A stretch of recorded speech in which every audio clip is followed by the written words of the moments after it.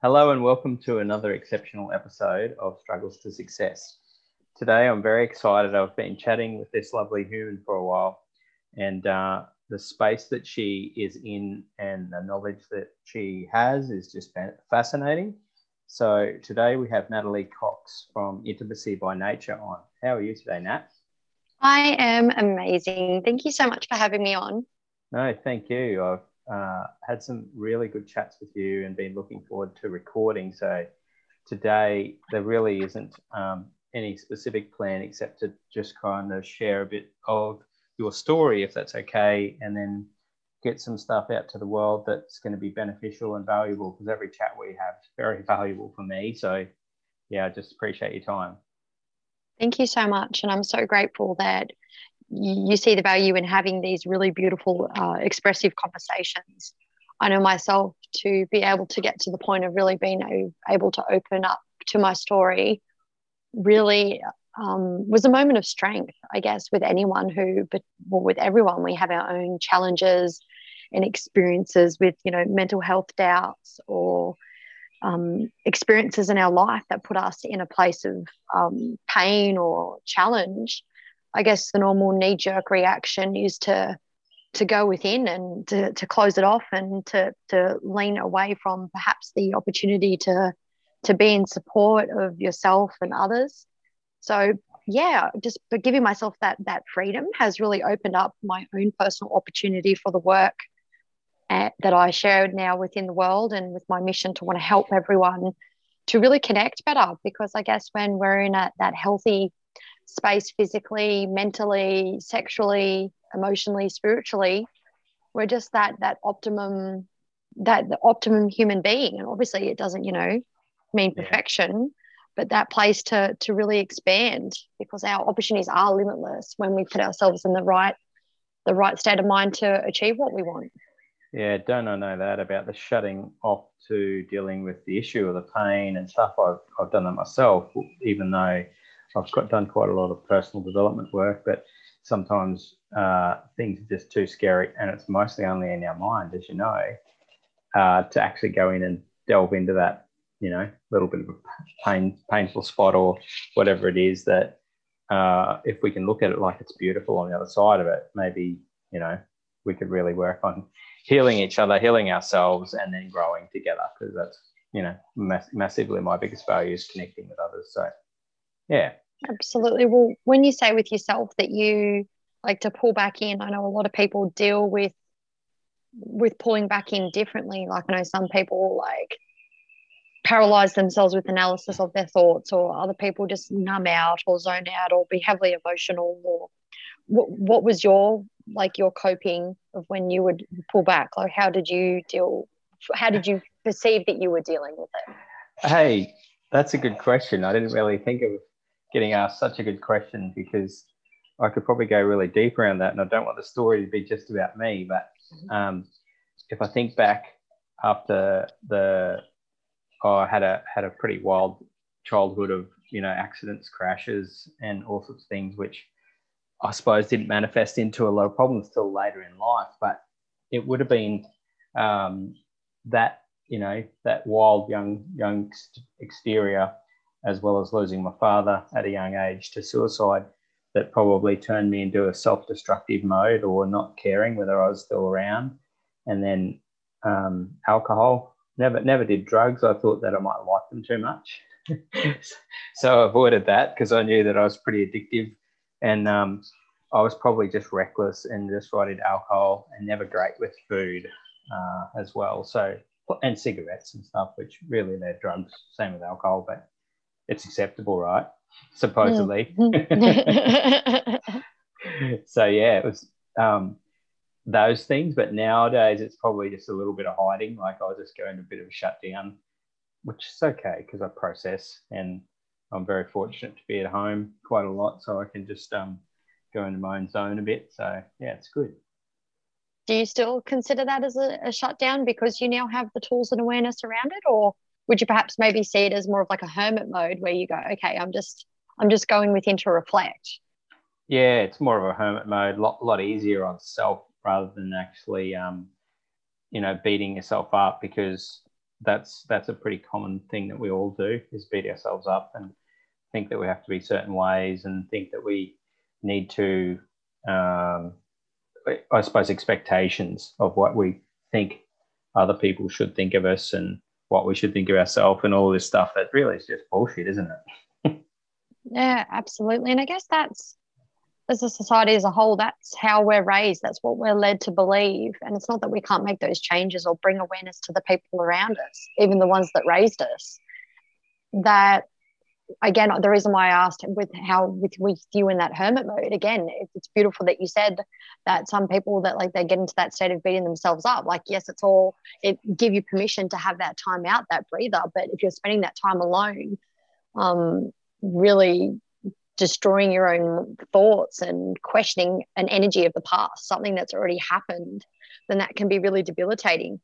But if you're giving yourself that permission to take that time to be alone as well, doesn't always mean you have to talk it out to fix it. It could just be in that place of reflection. So really saying that there's so many different ways that you can work through your thoughts and emotions and in your action space as well to integrate what you've understood. So I know with myself, I loved drugs. I'm going to just be really honest because that's why we're here. No, no, for sure. Because like alcohol was initially with what I'd experienced, and I will go into more depth, but just on the surface level of that space, that when I would have alcohol, it was that combination of, just as a teenager and you're experiencing, life, you go to your parties, you do your things, or to me, it was always on the sly, and I'd drink and it would put me in some really fucked up situations where things would happen. I wouldn't have control over my body, or people, men in particular, were aware of that and I'd be taken advantage of. So for me, alcohol, I couldn't drink a lot. Like I know some of my friends and that could, smash the booze and they'd be standing and fine, and me, I'd be affected by it. And I guess that's because, again, alcohol is a depressant, and obviously that was like really my higher self trying to be like, don't do this, Natalie, don't do this. But of course you don't know that at the time. So then all of a sudden I experimented with drugs, and it was like, fuck yeah, I can see everything, I can hear everything, I can watch everyone in the room. I was safe on drugs. I felt unsafe when I drank because I'm like, I lose my inhibition, like my ability to control my circumstances. And I wasn't like very perceptive of what was going on. I was sloppy, gives you a fucking headache, all that stuff. It's expensive, inverted commas, so you justify all this behavior. But then with drugs, it's like, nah, drugs kept me safe because I'd make better decisions. Fuck, I can't believe, no, definitely didn't make better decisions. But at that time, I thought that was the best option because it allowed me to be in that arm's length from everyone because you are high per se. Okay, just want to grab something on that because I've never had an experience with drugs myself. And for people out there listening, especially for younger people, and I know it's a fucking big problem, massive.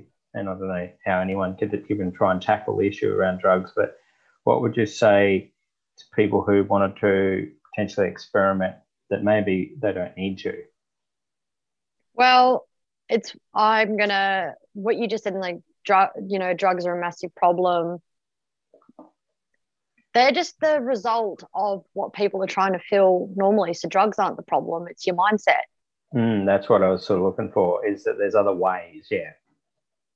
Yeah, absolutely. Like the word ecstasy comes from that like inner bliss that you feel.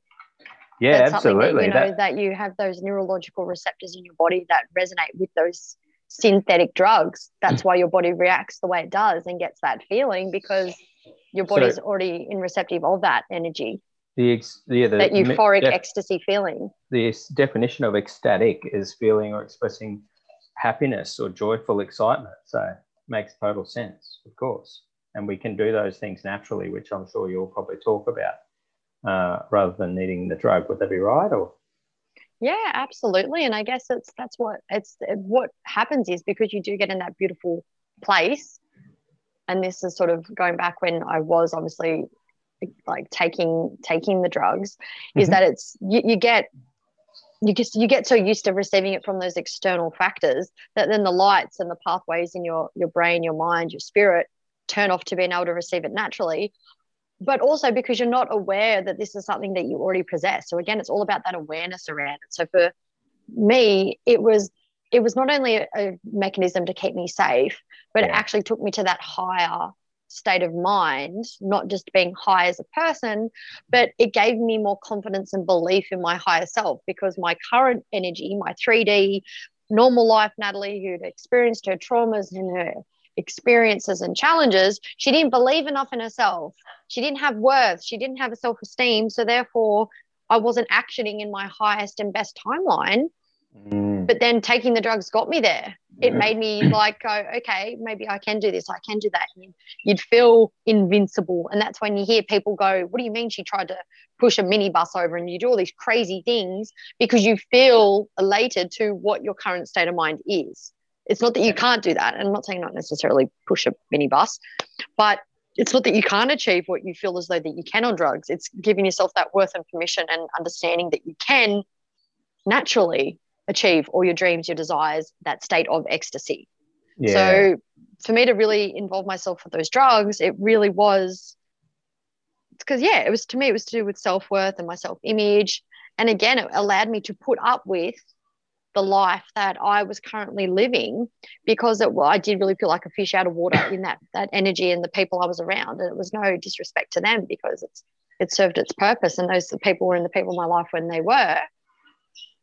Oh, definitely. But it's but I knew deep down, I knew I was destined for more, but I didn't believe enough in myself. So it kind of then, that's where the numbing part comes out. It numbs it out to current reality, which again, the reality that we're living right now was already created in previous thoughts in your past. It's not just this is what's happening. Everything that's already happening is a result of past life thoughts and actions and things that we've already created. Hence why deja vu happens, or patterns keep repeating itself and you go, oh my God, this is happening again. It's like, because it's what you've already created in your mind, because it all starts within within that mind space. Yeah, definitely. That's, and how or what sort of a period did you enter that scene of drugs or whatever in that? What sort of time frame? I started taking drugs at 17. I took first experimented with ecstasy, and to me it was so funny. I felt like, I'm so old, because there were people around me that, I waited till I was 17. There were people around me that were taking it like 14, 15, 16. Oh, wow. Yeah. And again, it was just because we live in a small town, and again, it's experienced everywhere. So that's that old story of, there's nothing to do in a small town, so it's got a big drug problem. No, there's so much to do here. You just have to make yourself available to receive it, and to give yourself permission to want more as well. Again, you can go to a massive suburb in Sydney, or the wealthiest suburbs in Sydney, and you'll still get teenage kids that are smashing up windows and doing graffiti, even though they go to a $60,000 a year private school during the day. Yeah, so absolutely. It's all relative to your own state of mind. But and I remember that, and again, it was kind of going, oh, this is, this works. And around, again, the people I was around were doing it. So it was a place of feeling comfortable. And then again, realizing that it allowed me to step into that safe space / awareness. And I stopped taking drugs when I fell pregnant with my daughter, which was the age of 23. So a good part of, quite a few years, I was, I would take ecstasy, and when I was in a really abusive relationship in between those time frames, I smoked a lot of marijuana, like a lot. And to the point where it was because I was so sad in my life, and the relationship was just so toxic and horrible. And obviously that's what I brought to the relationship as well, because that's why we were together. We were mirroring energy. So I got to, I'm taking my personal responsibility for that as well. That karmic lesson for myself and for him and my worth. But I smoked so much marijuana because that was the numb out. That was the just be docile, because it's like, if you're going to get into a fight and be erratic, you're going to get pushed over or punched or screamed at or mentally abused, and just made to feel like he's going to just constantly cheat on me. Constantly, there was always that you're just going to go fuck someone else. And it wasn't in the back of my mind. It was there. It was present. It was like I had to control him like a crazy mother Mm. to make sure he didn't go do that. And that's mental. You shouldn't have to force anyone to do anything, especially not go and cheat on you. Yeah. Yeah. But that was, you know, my level of worth and what I thought I was worthy of. And I just could not let go of that energy. Obviously, that's what happens in karmic relationships. You don't escape until you learn the lesson. So You can. for the people that wouldn't understand that, just a bit of a description on a karmic relationship, if that's okay. Well, I think like with people that you're familiar with the term like karma, like what goes around comes around. Like for that's sure. like, you know, your generalized expression. Yeah. And it's like what goes around comes around. It's like, yeah, what seeds have you planted for what fruit you pick?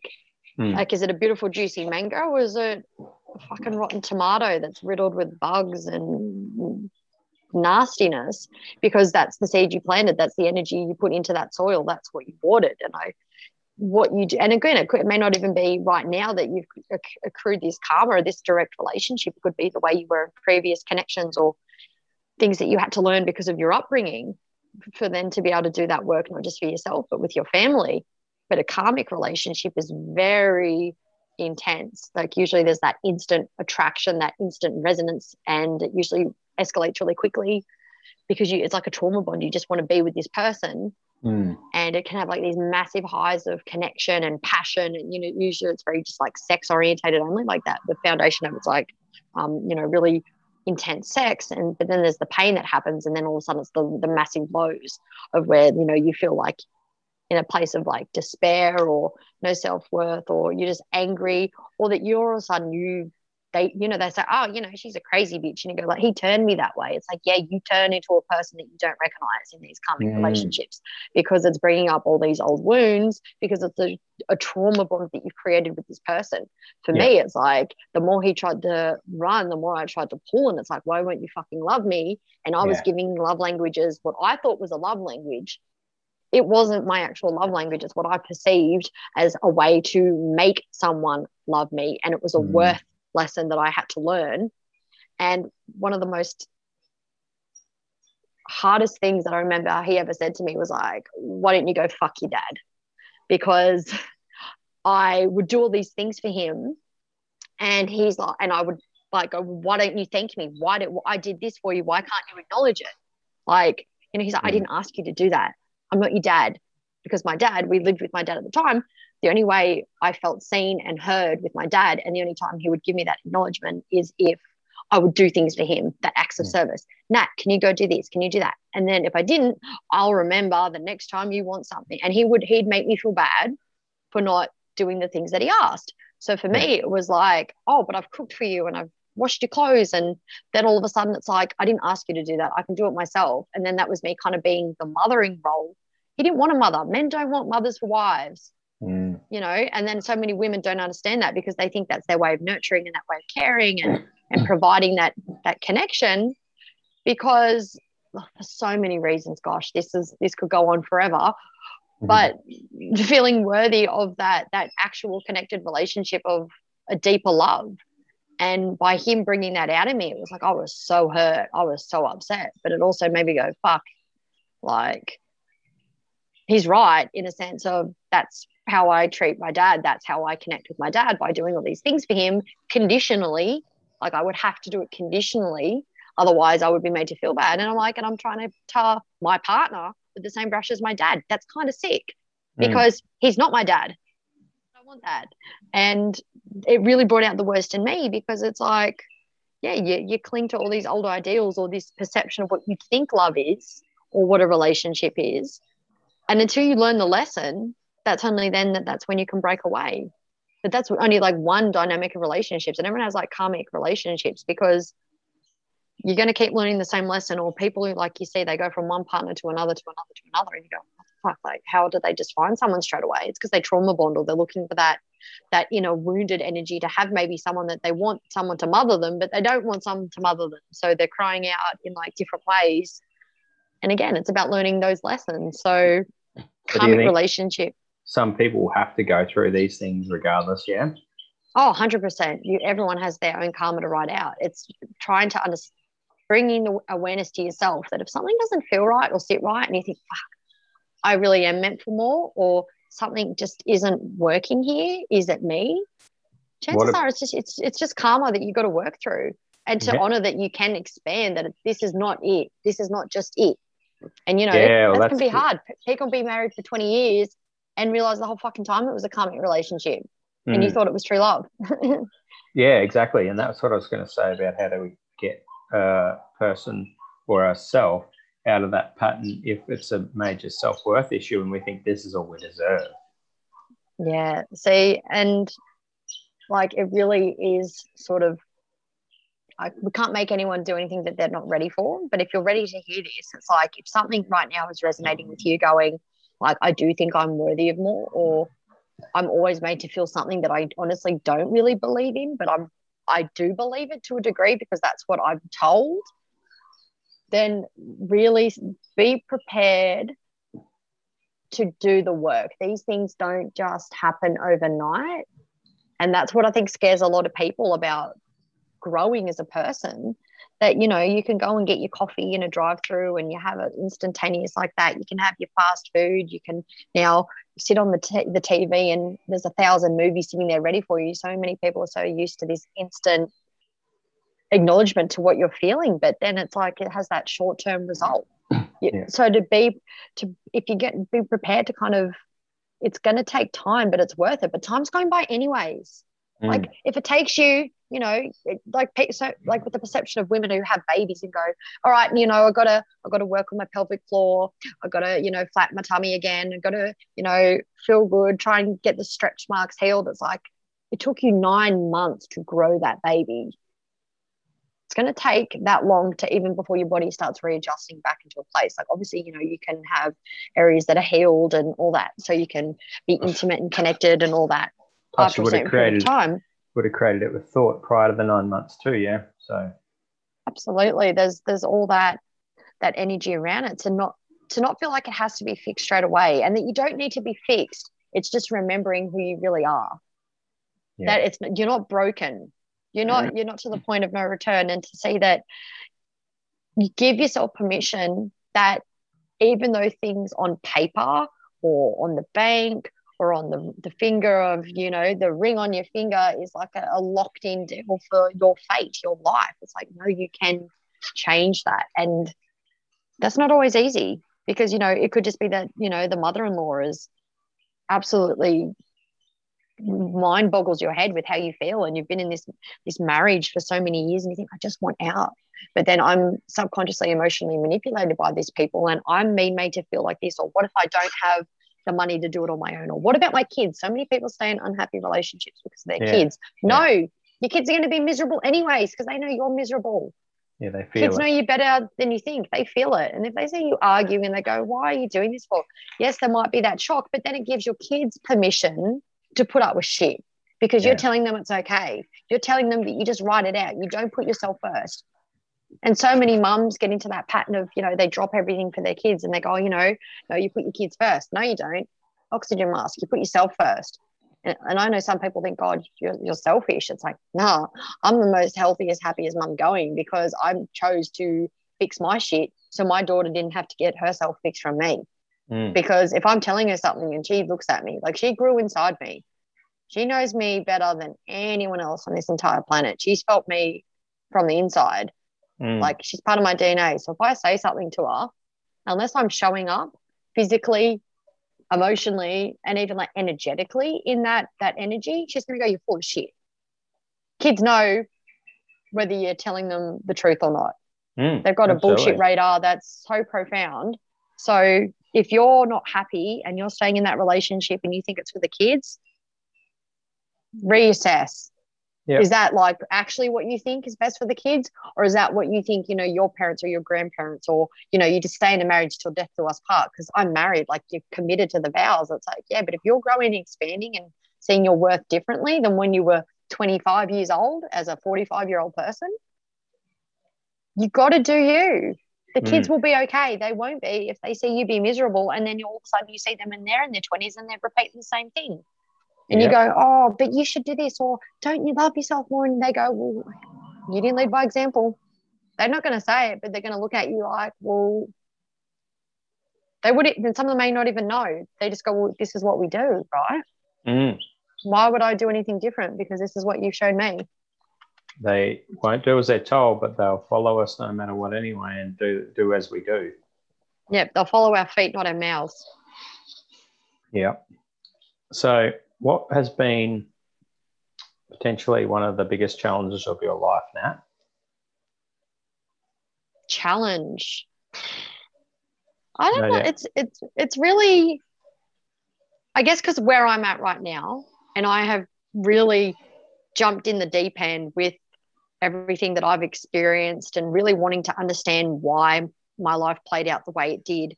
Again, to be that best person for myself. So therefore, in turn, be the best mother I can be and human being and how I'm showing up in the world.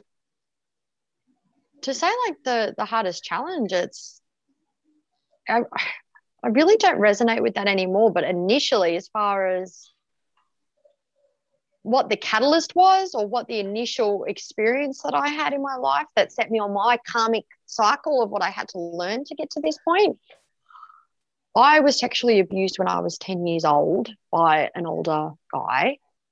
And that's what, at that age, it's that point of where you start to, you know, expand and dream and desire, and you're formulating your outlook on the world, because you're getting to that point where you're starting to go, okay, you're an older child now. You're starting to understand things better, and, you know, your parents are speaking to you differently, and you get different responsibilities, and you're growing. You're on the verge of puberty, which is when, you know, everything changes again. And that caused me to just shut off from the world. I was a very ambitious little girl, as far as, again, that dream state, that fantasy of what all kids have, you know, that I saw myself that I could be the first female prime minister, because to me at the time that was something that I aspired to be, because I'm like, I'm loud, I'm like, you know, comfortable speaking and sharing. I had that desire to impact in a way that I thought was really powerful. And as a 10-year-old, you think, oh, to lead the country, right? Like that was my perception of what I thought was the way to go and how I could help people in the mass, because that was my inner leader coming out of me then, which is what I embody now as far as like direction to help people. It was always that there. But then when that happened, it told me to shut my mouth. It told me to be quiet. It told me to just go, oh, like, yeah, you have to be quiet. That's what this guy said to me. Like, when it was the action was happening, he's like, shush, like straight away, for me to then be like muffled by someone that was older than me, but not an adult. That was challenging as a teenage guy. And then it was like, again, seeing that your body functions in a different way to what you know. Like as a kid, you think you pee, you poop, you eat, you run, you jump, you skip. And all of a sudden there's this weird experience of like sexual energy and a way that you see someone else's body respond, like to see like an erect penis at the age of 10 was like, what the fuck is this? What is going on? Like to see that, it's like, and also going like, I remember saying, I'm like, don't pee in my mouth. Like that was a fear. That's like, you know, like that was very young, delicate age. Yeah, really challenging, because again, it was that like, what is this for though? Like, why do you want this? And it was like, that's just what you do. You know, this is what you do. You want someone to like, it was like not even like you, but it was, this is what you do. Like, I'm going to have this, but you don't tell anyone because you came over here. You came over to play in my garden. You came over to, you know, and then that's when I got blamed and shamed. You know, you made me do this because look how you've made me feel. Like your action then towards me that he made me do, and what he did to me. He's like, no, but you made me feel this way. Like, look at my body.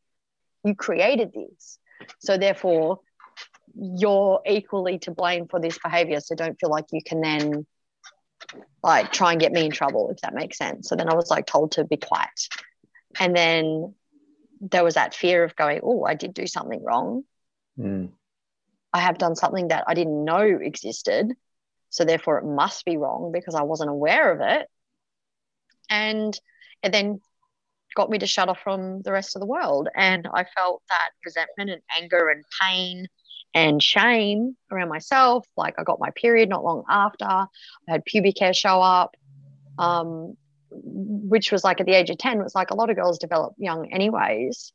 But for me, that was, I remember that showing up. And then I went to Mum's like, I remember just not feeling myself. I started develop like with my breasts developing, like those like the breast nodes and all that at that young age. And then I developed mastitis in my left breast. And that's something that pregnant women, breastfeeding women, develop. Yeah. Like for my body to have that inflammation response. Yeah, exactly. That just shows what was going on deep down in my body. Because it's like, what the fuck? Like, yeah, that's mastitis. One, she's only just started developing breasts. Now she's got all these like inflammation showing up in her body. Like, what is going on? So they took me to a pediatrician, and it was this male pediatrician who's like, lay on the bed and take your pants off. And it's like, what? Yeah, freaking out. What the fuck?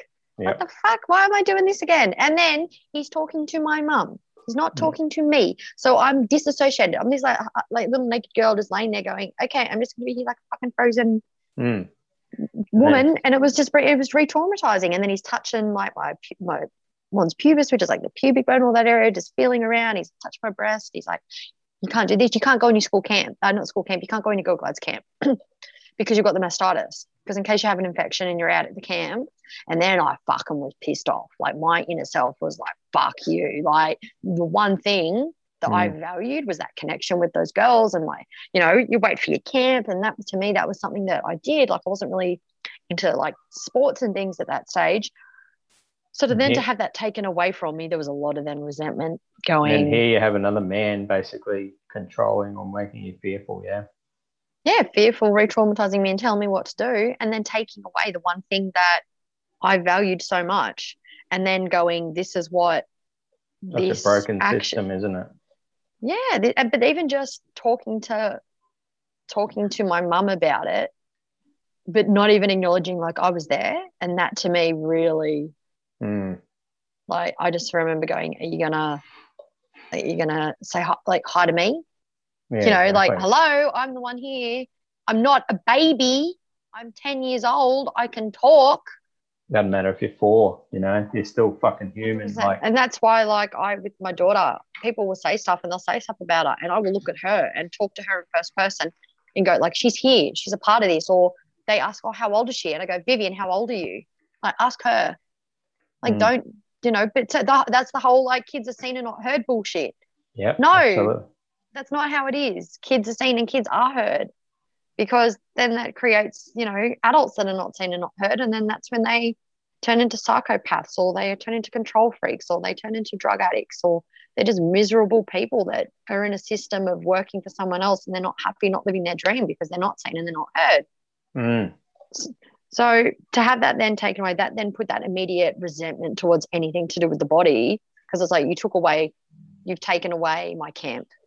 Like that was my first, it showed up in my physical world of going, yeah, you've just taken away something that was really important to me. So deep down, I was like, okay, it's not going to give you anything. You give, but you don't receive when you play in this space of like sexual energy or sexual connection. And again, it was that's why you shut it off to receiving, And then that set me off on, that was my start of my karmic cycle of not knowing how to receive. And I know that sounds like a bit debaucherous when you think about like as a little girl, but then that showed up then in all my relationships, all my life. I was really highly strung and like, I wouldn't say emotional, but again, how my parents, they didn't know why all of a sudden I was just shirty with them, or I was turned off, and they didn't know why I couldn't concentrate on things. I had no desire. Like I was a very smart little girl. Yeah. But I didn't apply because I didn't give a shit. I didn't want to do the work. Mm. Because it was easy for me to just put the mask on. It was easier for me to bluff than to do, because I didn't believe enough. Because when I believed in myself to go over and do that thing, that's when the bad thing happened, right? Mm-hmm. Yeah. And then that continued on into different other elements of connection. I was 13 when I was like groomed online by like this 15, 16-year-old boy. And at the time, you don't think it's grooming. I use the groom word now because it's like, no, it fucking was, mate. You fucking spoke to a young girl. I just turned 13 the day before. He literally was like, oh, yeah, it's your birthday. I'll give you like a tip rub. I remember him saying that, and I go, oh. And I was looking up to my brothers at the time. Mum was at work. Dad was at work. And don't get me wrong, it was like I was at home for like an hour and a half. Excuse me. At home for an hour and a half before they'd get home. And all I would do was like we'd have afternoon tea and unpack the dishwasher and just make sure they were okay. And then that was so they could work the hours that they needed to. We'd get off the school bus and it was fine. So in my story, in my head, I'm like, I'm looking after my brothers. They don't have to do anything. I have to unpack the dishwasher. I have to make sure their school bags are unpacked. And they're just playing the PlayStation and doing whatever they're doing. So when this guy presented the opportunity for me to escape my reality, I took him up on it. Part of me is like, fuck, this is so bad. I should not be doing this. I should not be leaving my brothers because what if, the house caught on fire or, the stuff that, like I was their responsibility. But so I was like, this is bad. And then all of a sudden the action, I'm like, he was making me perform oral sex and he was like fingering me and all this stuff. And I go, oh, like, it's not sex, so it's fine, right? But again, it was that control. It's like, you're doing this for me. Like, I want you to make me feel this way. And don't tell anyone. Like, this is us. This is between you and me. And he used to catch my school bus. And I remember the first time it happened. And I went there and he was like, oh, that was really great. We'll have to do it again sometime. And I'm like, oh, yeah, like that was really weird. Because to me, it wasn't pleasurable. Like, yeah, it may have been like physical, but it was like I was in my head. So you think it was maybe good, but I think about it now, I'm like, no, it wasn't. Yeah. Or it was good that I could see that he was happy. That was the paradigm that I created, giving the pleasure. That was what I got out of it was like, no, I feel good because you're feeling good, not because I'm feeling good. Reinforcing that, not being able to receive, just got to give. Yeah, exactly. 100%. That was that big, big message there. But I got on the school bus the next morning and he was sitting on the back, like near the back seat, and he had his, his hair all spiked up and whatever. And he had his iPad or iPod at the time or MP3 or whatever the fuck it was. And I remember it's like he didn't even look at me. And I was like, oh, okay. And I sat down and I was talking with my friend and it was just like, okay, well, just don't look at him and don't say anything and whatever. This is cool. Anyways, that afternoon, hey, like I got off the bus. Hey, you look so nice on the bus today. I can't like come talk to you because, we don't want anyone knowing. And Shadow, it's like, keep your mouth shut. And that condition to me, again, like, don't make this known. This is behavior that's secret. You're doing the thing, behind your brother's back.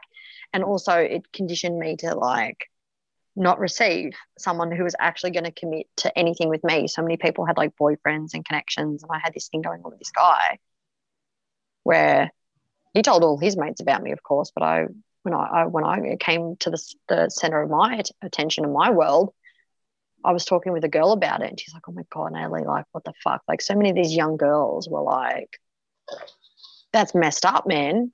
You're only 13. What do you mean you're freaking giving blowjobs at 13? Like that's mental. Why are you doing that for? And to me, I was like, oh.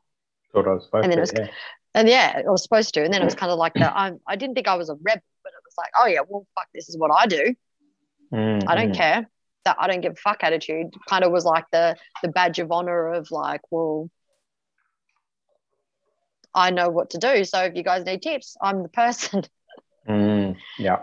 But really it's, and I remember like the older girls, the ones that were his age and that looking at me, because it was maybe in my head, but I think like they're not even doing the stuff I'm doing and they're my age. Yeah, exactly. But so there was that distinction of separation there, but then it would keep going on. And then it was my little form of escapism. And then it came out in the school system because I was emailing and it was like through a school email. And then the IT guy read it, printed it out and went, to my like year coordinator, you might want to address this. And they pulled me into the room and they shamed me. Why are you doing this? Why are you doing that? This is not behavior for a young woman. I'm like, how about the fucking guy doing it? And it's so funny. This is where I went, but I didn't say that. I actually went and saw a school counselor whilst this was all going on because my heart was like listen, I'm doing this stuff. I don't know. It's like it's not like I was trying to give myself permission to do it, but it was kind of like, I think it was my inner self going, please help me, get me out of this. I'm doing it, but I'm doing it unconsciously. Like now I know this verbiage. That was me going, tell me I fucking got to stop. Otherwise I'm going to get arrested because I'm going to keep doing it. It's like the addiction to the escapism, but if I'm really going to get in trouble for it, yeah, or if I can, like, if this, like, help me. That's all it was. Help me. I went to her. If you go to a counselor, chances are, like, to knowingly go and do it, to knowingly go and seek help, you're seeking help. And she was like, oh, I looked up in my books, like, as long as you don't have sex with him, it's fine. And I'm like, oh, damn it. Like, a part of me is like, I kind of didn't want you to tell me that. I kind of wanted you to tell me, like, no, he's going to go to jail because of you. Like, kind of scare me. I wanted to be scared and to do it, because that was the only thing that was going to stop me, because I was so set in my way. But that was my higher self sitting in that counselor's room going, no, like, get me out of this. Like, I actually don't like this guy. Like, I don't like him. I didn't even like him romantically. That's the thing. I wasn't like a girl who's like, oh, he's going to. No, it was purely like this distorted connection of escapism, which is what so many people fall into. And again, it was all about give, give, give. And then he would bring his friends involved. And then I ended up having sex with him when I was like 13 and 9 months. And it was always like the non-romantic relationship, and because I just didn't feel worthy of it. And like, I had boyfriends and things in between, but there'd always be that other energy going on. And I remember the guy who I was having this connection with started dating one of my best friends. And he took her virginity, and he absolutely doted on her like there was no tomorrow. She's the most sexiest woman. She's beautiful. And he showed all this, like, admiration for her. And I go, fuck you. Like, I've just sucked your dick for the last 2 years and I get nothing. And yet you then be with her, and it's like, pretty fucked up, eh? Yeah. But then to me, it was like, oh, well, that's what you do, Natalie. You just give. And it was the same thing. There was then people in that frequency that would just take advantage of that behavior and my goodwill, because that's all I felt worthy of. And that pattern continued for so many years of just that give, give, give, up until, like, in recent lifetimes and I say lifetime, for me, it's like I'm always evolving. So when I use that term, it's like it still means in my, like, this life, but I've gone through so much that I'm always growing, having my own, ego deaths and all of that. So that's where I still play in that spiritual space, because spirituality is a big part of my makeup now, like, massively. And the distinction between spirituality and religion, like, I'm very much that feminine intuitive energy now, because I shut off from my intuition for so long. Oh, I just spilled some water. Keep talking. Be careful, electronics, don't get zapped. Yeah, no, it's all good. But yeah, to be in that beautiful energy of really trusting my intuition and learning to wholly and solely receive. And I think women, in so many ways, with my experience, it was that. But so many women, it's like we're hyper masculinized, and it's radical feminism that we put on our power suits, and we can be the CEOs and we can do this, and we're told that we can do it all, because that's what then we're told. It's like, well, we can do it all, but it doesn't mean that we have to. It doesn't mean we should. It doesn't mean that we have to be the man version of a woman, that we actually can be supported and acknowledged, and we can be high, powerful, achieving women. But when it comes into relationships, this is where the polarity could die, is that we actually don't have to be then that person in a relationship.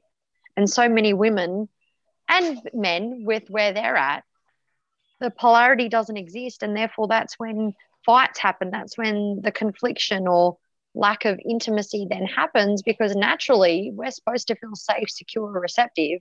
But if we're told that we have to provide ourselves and we don't accept our, love language of our partner of being able to receive, then there's always going to be that conflict there. And by you then feeling like you have to be the one that runs the relationship, that's you in that karmic energy again, because we're not really meant to be in that space. And even again, just recently, for me to really honor that I don't have to lead in any relationship. I don't have to try and force the connection, or, that I can be provided for, but it doesn't mean that I still can't have my own independent life, but then being interdependent with someone, not codependent, which is then reliant. And I think so many people can be either one way or the other. They can be super independent in a relationship, and then you just butt heads because of that confliction there. Or you're codependent, which is like you become so reliant on their behavior, and you trying to make them love you or show your affection in a certain way because that's how you feel good. You feel good by filling up other people's cups first, and that doesn't work. It doesn't work. Yeah, that's exactly right. And then I think this is why I love the space that you're in, because I've talked to you a little bit about it. But if we can understand ourselves more and then understand what the balance should be in a relationship, for example, maybe that can help so many more people in the space of relationships and how to, communicate, connect, and all of those things that you can probably elaborate more than me on.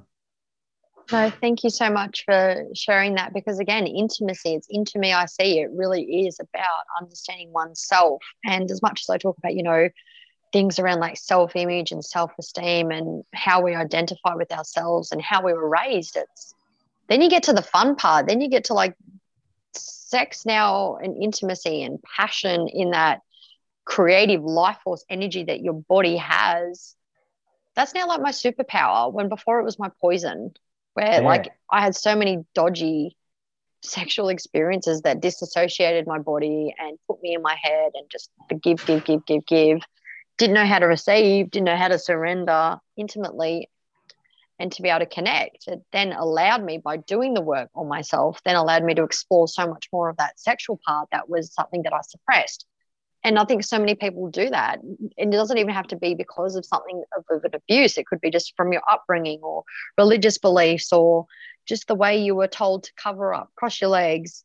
Women don't sit that way. Or with men, it's like, the shame around wanting to masturbate and having to hide. Like, women wonder why men are like dead silent in the bedroom. It's like, you guys masturbate like ninjas because, you were like 15, 16 years old and your mum's telling you your dinner's ready, come to the table, and you're going, yeah, I'm coming in a minute. But really, you're having like a sneaky pull. So you guys are very sleuths, but then that programs you guys to disassociate, to make it a reactive friction-based response, and then also to be quick, just get out and have that. Yeah, and it's a masculine thing to complete a task as well, which I'm very aware of the fact that, especially just in life in general, like we're all like, hurry up, get it done, next project, next task. It's like, why? What are we hurrying for? What's the end result? I say to people, the end result is a timber box, if you're lucky. What do we constitute as success? And by then accruing more goods or money or resources or like solutions, that's what constitutes a success, opposed to really embodying and acknowledging what we have right now. And in the form of like intimacy, and with men, it's also like that natural biological reaction is like, to survive, we must procreate, and to procreate, you must ejaculate. So there is that biological desire to come. Yeah. And so then with women and connection with that, it's like, well, obviously, we're not always going to want to fall pregnant every time that we, are intimate with someone, nor can we.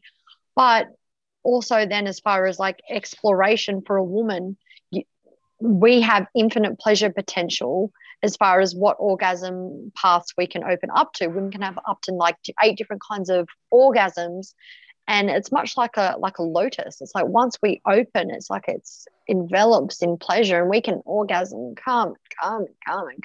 Men, once you ejaculate, you have to have that refraction period to be able to then go again, rebuild, and then therefore you lose that life force, you lose those vitamins and the minerals rather, and that that energy that comes with the ejaculation. So by then being able to take the time and remove the outcome of ejaculation, that you can separate orgasm and ejaculation as a male, then gives you that opportunity to drop into that deep masculine present energy, to penetrate the woman with your energy, which then that's when like a woman really deep down wants to feel safe and surrendered and ravished.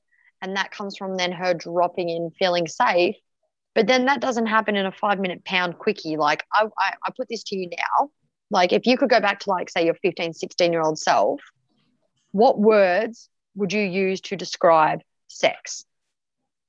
Oh wow, it's just you don't even understand it at all. You just think that it's something you just got to get done and complete as quick as possible so that you can tick it off and say I've done it. It's like a chore. So you can then do it again.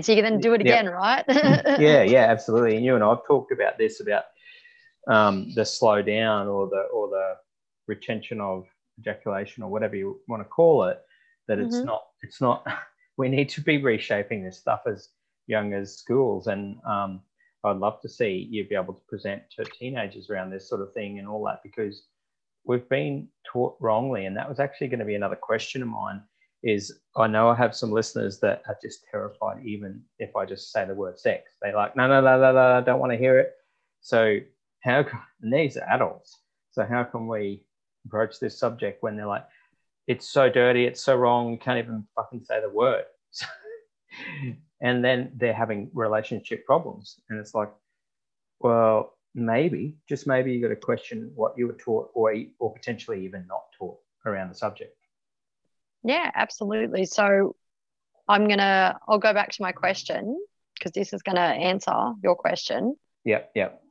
What word would you use as like a teenager to describe sex? Like if you were to have sex with a woman, you would go, I want to have sex with her, I want to make love to her. What would it be? Like or what words have you used, young men? Yeah. Well, use in a simple explanation, I suppose I'm just trying to think from back that perspective would have been like a expectation in reality is to be able to tell your brothers, your friends, or your mates, or your peers that that's what you've done. So from a male perspective, yeah, it's kind of like I don't know if the word skite really, it's just more you're taught that will make you a man. Yeah. And to be a man, it's like that again, that achievement that you slayed a pussy, you smash it up, you beat her up, like as in like that's what it is. That's if you think about those words, that's how young blokes use, and even some older men. Yep. They're used to like, because it's a conquest. It's like exactly. An achievement to be able to create that. And then the women, you lose your virginity. You have to you get broken in. You have to give up. Yeah, absolutely. And it's like, look at that. It's like we're losing something, a part of us. So really, there needs to again be that whole rewiring and programming around how we're taught. The hardest thing though, when it's in school, we're not told about pleasure. We're taught about the reproductive factors, because they go no. Because if we tell them about the pleasure, they're just going to want to do it. We're doing it anyways, but we're going to be in fear. Yeah, why fucking hide mindset. It? Yeah. Like you look at like the teenage pregnancy rates in like certain schools that all they teach is abstinence. Don't have sex. And they go, we have sex and they're pregnant. They go, oh shit, we forgot to tell you that you ovulate and this, because we're just telling you not to do it, opposed to you understanding I normally don't the process of the body. Normally don't say much around that specific topic, but that's a prime example of religion. It's a abstain it, and then therefore it comes out through abuse. It comes out through real early marriage that turns out into an absolute mess, because people don't know each other, they don't like each other, they don't want to be together, or they stay together, like those relationships you were saying before, when they shouldn't. So it's abstaining. Yeah, absolutely. So with what you were saying about like, well, no, you can't suppress it. And I guess with coming back of like teaching people and those that are really like activated, I try not to use the word triggered, because triggered means you're blaming someone else for how you're reacting or feeling about yourself. Activating, it's like, no, they're activating something within you, because it's you that's having that reaction to what's going on in the outside world. So take control of how you're feeling. Don't blame them for what you're hearing. So, and that's with anything. Don't blame the outside. Understand why you're thinking a certain way. But as far as like people who are really complexed around sex, it's bring it back to how you were raised around it, and to really understand what's your shame story around it, because shame's that lowest energy space that you can be in. Because when you have shame, you just feel like really low, you feel embarrassed, you have those like mind crippling pillow punching memories, and you're like, fuck, why did I do that? Why did I say that? Why did that happen? Like, that's shame. And I think that and it then can create sorry to cut in. I think it can create no, you're right. massive lack of self-worth by being in that state of sex is dirty, sex is wrong, sex is all that. Because you and I, and you probably put this a bit more eloquent than me, but what is sex? It's creation of a beautiful fucking human. So therefore, if you don't appreciate or like the fact of sex, you're not actually liking the fact of the creation of a human, in my mind. And I think the reason why the standardized society has always shunned sexuality, or it exploits women in a form of like sex objects, it's because it generalizes it. It dumbs it down to keep you in that shame space. And pornography is very distorted in how it expresses the art of sex. And I use the word art because it's something that is so creative and beautiful. And you think about it, we don't see other people having sex. It's not something that's shown or taught. So with men, that's that's how you see, that's what you first view as what sex should be like. And then you think that that's how you have to show up. You have to show up with the big pounding cock, that you have to have all these wild ass positions, and the woman's just going to take it, and then you just got to smash this around and do this, and she's just there to fulfill your void of getting to that point of orgasming. Porn's very distorted, and there's a lot of it, and not all of it. There is some ethical porn out there, but a lot of it, and that is marketed to young men as like, no, this is you, and this is only for you, just to get to that point of release, when it's not about that. Men can have that amazing, mind-blowing, circulating, energetic orgasms within their body. And I know some people hear this and go, what the? That's weird. That's really weird. Awesome. What do you mean? But when you look past that, it's like, yeah, that's why it's so powerful. Because a woman's womb is that creative portal, our sacral chakra. It's the same with the men and their genital area. It's all about creation. Doesn't necessarily mean that you have to create another human being. And that's the biggest thing that people, I think, go, oh shit, well, what? And that's why it's so powerful. And that's why, as a generalized mainstream society, it seems illogical. And that's what they would want it to believe, because it is so powerful with what sex can do. And when a woman is so well fucked and so well looked after in that orgasmic bliss state, she's flowy and she's happy, and she can take on the world. She's happy. And my wife's a nag and this and that. It's like, well, you're obviously not fucking her very good, because that's why that's right. And most men will go, no, screw you, she's an angry bitch because she won't even touch me. But you're the man. Where are you not showing up in that divine masculine energy for her to feel safe, then be able to open up to you? Because again, it's not blaming men, it's reminding you who you are. Because I can be such a strong, powerful woman, but nothing makes me more turned on than king energy, than an actual real man. And that's what women deep down want. And that's what we want more than anything. We love, I love men in their true form. Because I love hearing that, because there's a lot of men out there that when it comes to that space, they're like masculine out there in business and work and all that sort of shit, but they won't take charge and fuck their wife. Yeah, and it's like I know Kim Anami. She's a beautiful holistic sex health and wellness coach, and I take a lot of musings from her, because we're very much in alignment with how we express our feelings, and the inspiration I've taken from her. But she's like, behind a really great woman is a man giving her all that he's got. That's so because good, that's the thing. And again, it brings you to that heightened, enlightened state. And there are things like cervical orgasms that make you connected to fucking the world, to source, to this higher realm. Because you think about it, a baby doesn't just pop up. It has to come from spirit. It has to come from energy. We have a spirit in us at the end of the day, and Absolutely. Women are the only people that can create something from the spirit world and birth it into the real world. And there's that feminine energy within all of us as well, that creative energy. What can we create and birth into the world in a tangible aspect? Yep. And then for men, it's like, when we talk about that business state, it's like by being integrating in that own energy within you. And again, it's not feminine as in being like, feminine as in like show up in a dress. It's going understanding and being intuitive and being consciously present with your partner, because a woman knows whether you're there or whether you're just in that robotic man doing space. And Absolutely. by separating yourself from that action, doing outcome driven and being there with your woman, she's going to feel seen and she's going to feel heard. And when a woman feels seen and heard, that's when she's like, okay, I feel safe. Like, just to know that that acknowledgement is there doesn't mean you have to fix her. Guys, like, actually, like, say to him, like, do you want me to like hold space for you? Are you just wanting to be heard right now, or can I provide a solution? I really and a lot like of men that. will sit I there. really like that question. I love that. Yeah. Yeah, because you know what? A lot of men will sit there and they'll be biting their lip the whole time, like, get to the point, get to the point, get to the point, as she's there explaining what happened today at work. And, you know, the point could be, and then she spilled the coffee on the keyboard and you're like, okay, so did you clean the keyboard? And she's like, did you fucking just listen to the whole thing I just said? The whole thing is the point. My whole story is the point. Because that's how women explain things. Men get to the point and then they explore. Yeah. Women explore and then get to the point. But the whole point is they just want to hear themselves being expressed. And you don't have to provide that solution. Just by her having you listen makes her go, okay, like, I now feel like I've just got it off my chest. Because that's how women, we express. So men, don't feel like you have to fix your woman. Just be there for her and ask, do you need me to provide a solution?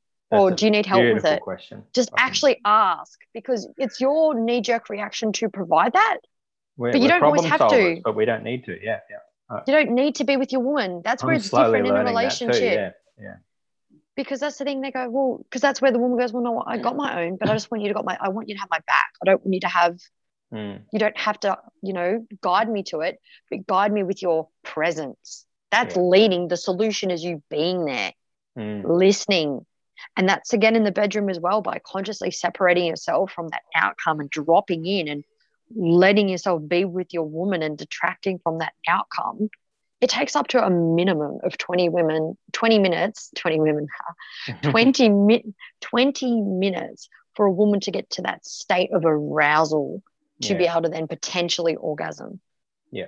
The orgasm's not necessarily the goal. And also, that's very much a masculine thing. Like, oh, come for me, I'm going to make you come. It's like, for a woman to make a woman feel that way, it's like you're making a woman go into a masculine by feeling like you have to get her to that point. Yeah, it's a nice byproduct. It doesn't need to be the outcome. Incredible. Yeah. For both. But for a man, it's like a woman's going, well, you know, when you're there trying to get it, are you doing it for her or are you doing it for her, for yourself? Yeah, are you doing it for her or are you actually doing it for her? Yeah, like, you trying to make her come. Are you doing it to make yourself feel good, or are you actually doing it to make her feel good? And if you're doing it to make her feel good, is that still for you? Yeah. Or are you generally just present and there? If you're watching the clock, there's something wrong. Yeah, and then you think that you have to get her to that point, so then you can come. It's like, no, you know what? Just be intimate, be present. It's a dance. It's a flow of energy, and to allow those other parts of your body to be connected. And this is where, like, intimacy, yourself, self-pleasure practices, self-awareness practices plays a massive role to be able to explore those extra sexual energies within you and sensitivities. Like, so many men just generalize it to their cock and to that friction-based reaction based on what you know from, you know, when you're that 14-year-old self, just pulling yourself off quickly. Then that's where you derive your pleasure from. It's like, when was the last time that you just like consciously gave yourself a testicle massage? Exactly. You know, and just focus on that. And then, like, you know, finding those other erogenous zones, whether it's, you know, that you like to have your ears tickled a certain way, or that you like your head getting rubbed and your hair being touched. It's like, as a woman, it's like, you know, we like to feel acknowledged and explored. Like, you know, you could be kissing your partner and straight away you put your hand on their vagina, or their vulva rather, sorry. Yeah. That they go, oh, like, straight to it. And it's like the woman wants to be caressed and touched and feel like everything is, I think, sensual and beautiful and sexual. That's okay, because like, sensual touch is so important. It's not feeling like you're a woman. You're feeling yourself. Yeah, it's you. You're just feeling you, because that's so important that you like that. And so many men and women cut off from the rest of their body because of their own self-image or self-worth, or what they feel is normal, you know. Yeah, exactly. What they think is an acceptable way to connect with someone, or whether they feel comfortable in their skin, whether, like, so many people have sex with the lights off, or they'll leave their bra on. Yeah, absolutely. Or you'll just have sex with your woman from behind, yeah, because of self-image and how you actually feel about yourself. And by unpacking those things individually is going to allow you to show up better Oh, this is in beautiful. the intimate space. Yeah. Yeah, absolutely. And it's like everything else where, where you show up in life as you described, if you don't have the self-worth in general, it's going to show up in this area of life too. Yeah. Oh, absolutely. And a big thing with what I teach with like my clients and couples, it's all about your health as well. And I'm not just talking about like mental health. Yeah. Like your physical health is so imperative for intimacy with yourself and others. Like if you don't have healthy blood flow, the erectile tissue isn't going to become engorged as to its full potential, and your ability to orgasm is going to be decreased because of circulation, lubrication. And as far as like your heart and like your fitness and your pelvic floor space and like your hips, if you're like rigid and uncomfortable, you're not going to have that range of motion. If you've got like a bit of a belly, that you're not going to be able to like get your woman to that point. Like if you're, it's not even, you can master the art of sustaining an erection. It's not even then about the skill of actually, what you can do with your cock, but it's the rest of your body. Like, do you have the fitness and the capacity to fuck for 40 minutes? Can you actually do that? Because that's what's going to take your woman to that point of arousal and orgasm. So by really embracing that healthy lifestyle, and to me, it's all about like plant-based nutrition, fitness, strength, elements of yoga, breath work that get you to that point of being able to really show up for that intimacy potential that you're available to have. So, it's not just then going, oh, well, I wake up and I've got a hard dick and I can have sex with my partner and, she seems to go okay, but it's going, nah, like it's your whole body, like, really bringing your whole body into your sexual practice. And by being that fit, healthy self, all your organs are going to perform better. And then you're going to be able to have sex into your 60s and your 70s without needing Viagra. Like, isn't that the goal, to just honor your healthiness? Well, I reckon that we could probably do a whole nother part 2 around the health and well-being side, because I know that that's also your specialty. And I don't want to take all your day up, because I could sit here and talk to you for the next 5 hours, but I'm also mindful to keep these podcasts to about an hour, which we're over. But yeah, awesome. And of course, and that's the thing too, knowing that people to start focusing on their own individual journey and to reach out to explore that more, because that's definitely something that I like to do one-on-one, because everyone's health goals are different, everyone's health experiences, and I'm not a doctor, but I base my philosophies, recommendations around like clinical based research and wellness modalities that support what I'm saying. So really bringing it to that individualized approach, I feel like it leads to the best outcome as well. Yeah, absolutely. And that was a couple of things that I'll mention before we wind up is like, firstly, I'll make sure that I put all of your links to media and different things in the chat notes. And but on this topic, because it's so new to so many people, like even me really, because I've always been interested in it, but where do people find more info that's non-biased, and where do they find you, and what would be some first things that they could do to work on their own practice or anything like that? Well, definitely start looking at yourself with a lot more love and self-image again, really giving yourself the love you deserve, taking the time to love yourself more.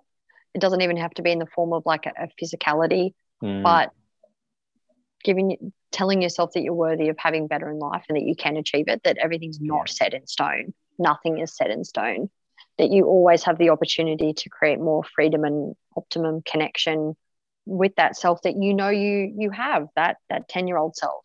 Everybody has that 10-year-old self that thought they could take on the world. Dream more. Start playing in that fantasy world and acknowledge that what you're wanting to do can become a reality in any form, whether it's in relationships, whether it's in business, whether it's health, that you can have it. So giving yourself permission and writing it down, making it something tangible, get it out of your head and go, okay, well, if I could have like my dream life tomorrow, what would it look like? And don't beat yourself up that if it means that you're removing yourself from toxic relationships or people or family members. Give yourself permission that your whole new life may look different, but that it's okay to have that desire as well, to not beat yourself up that you may want something completely different to what you have now. Yeah, definitely. Even if it goes against the grain. And to, again, give yourself that, like, look up what different body parts and that look like as far as like sexual intimacy and that goes. Like, there are so many breasts that are different to, your typical perky swimsuit model breasts. That, there are like, they're sisters, not twins. They look different. Same with penises, same with vulvas. Like, so many women don't know what vulvas look like. Comfortable in My Skin is a really beautiful platform that's run by Ellie Sedgwick, and it's all about vulva diversity, because labiaplasty is like the fastest and most expansive cosmetic surgery that's on the rise in the world, because so many women are told, oh, that your pussy's ugly, because that's what porn shows you. That's fine.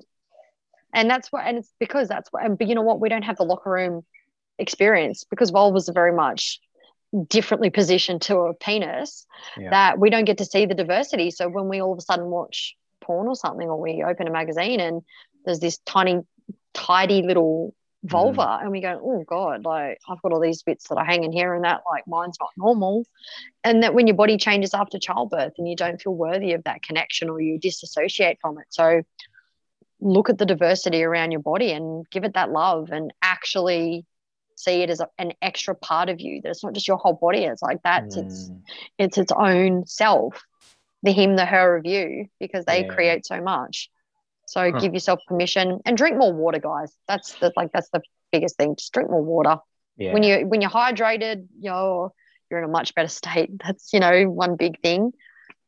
Yeah. And to see that, like, I love conscious conversations around your health and wellness and your intimacy journey, and to help you perform better in your life, because where you show up in the bedroom's where you show up in life.